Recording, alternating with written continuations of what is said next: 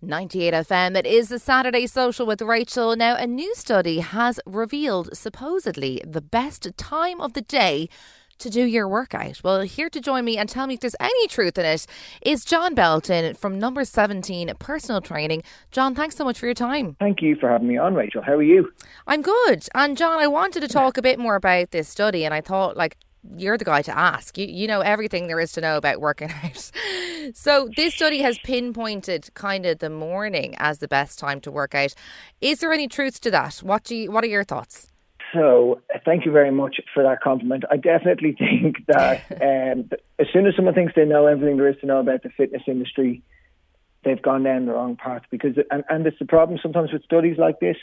We read a study and we think we should be in that category. And the reality to this is, when it comes to working out, you can't put yourself in the same box as anyone else. You got to listen to your body. You got to learn how to read your own energy. You got to, assess a number of different factors. It's not just a simple straight answer, to be very honest, Rachael.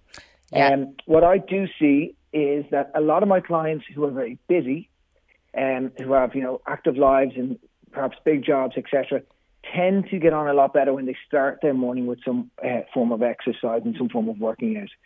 So if they have a very busy job which involves giving a lot of their energy and their time to other people, I think there's something in it where if you start your morning or start your day by giving something to yourself, spending some time looking after your own health or your own goals and your own well-being, you tend to be more productive and a better version of yourself for the rest of the day. Yeah, I've heard that from a lot of people, John, that a lot of people feel that it kind of kickstarts their day if they do their exercise kind of first thing.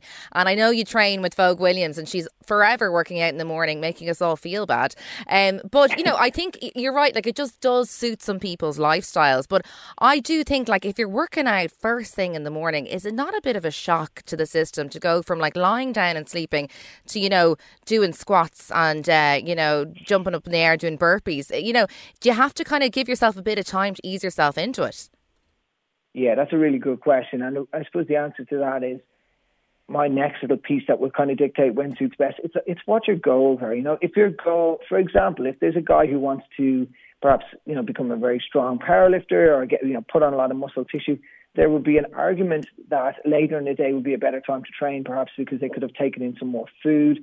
Their body would be in a better state where they would actually spike natural testosterone levels and stuff by training later. So there's a few factors at play. But if we're talking about someone who just wants to train for a sense of general well-being and muscle toning, starting in the morning and getting out of bed, really the most stressful thing to kickstart our day is an alarm clock buzzing in our ear. Yeah. So, that straight away spikes a hormone like our cortisol, our stress hormone. So it starts us in this state of stress. And there's another great argument there that when your body is producing adrenaline and spiked up and ready to go, that getting some movement, some good quality movement and breath work and exercise in there is a good way to use that energy. No, 100%. And so we're saying there, right, morning suits some people depending on what you're doing. But to flip it, I suppose a lot of people listening simply would not have time to work out in the morning, maybe because of kids or their jobs. And also a lot of, if you take part in any sports or activities, a lot of it happens in the evening. So how do you manage that, John, in terms of after you work out, you're kind of supposed to eat and all this, or do you eat, your dinner, then you work out, or do you work out, then you have your dinner, I just think it comes a bit more complicated in the evening, trying to fit it all in. Yeah, it definitely can. And it depends on your morning time or what time you want to get up for. But I see people who train or play football or whatever is in the evening and then not get maybe dinner, they might eat until 10 or 11 o'clock at night, which for me is something that from a long-term health point of view is not a good habit. Eating very late and then going to bed tends to leave your body in a state of, instead of it working on recovery and healing and detoxification, it's digesting food or it's dealing with, regulating blood sugars, et cetera, et cetera. So there's challenges that present itself when you leave it very late at night to exercise. But that being said, there's also a little bit of a myth out there that, you need to have your food in for energy before you work out, and that instantly, as soon as you finish, you need a big meal to recover. The fact of the matter is that I think that we completely overestimate how much food we need to have in our system to exercise. People think, I couldn't exercise on an empty stomach, I have no energy. And that really isn't the case. You've got a lot of stored glycogen in the muscle tissue. You've got food in your system, effectively, sugars in your system, and amino acids hopefully in your system to support, a general active lifestyle of training for 60 minutes or 45 minutes in the mornings. So when it comes to the evening workout, my advice to it would be to front load your food a little bit earlier in the day. Okay. And if you're going to be exercising late in the day, finish your day off with say some oats and some protein, or like a little protein shake, something that's lighter and easier digestible instead of a big meal before you go sleep. And okay. And finally, John, now for people listening and being like, what are you talking about? I don't have the motivation to work out evening, morning or during the day, and they're just, struggling a little bit to get into that routine. Have you any advice for them? Yeah, look, motivation is the biggest one. It's one of the biggest questions I get asked about all the time is, how do you motivate yourself to do this? And it's different for you. You like exercising. I don't like exercising. And I remember a sports scientist talking about this a while ago.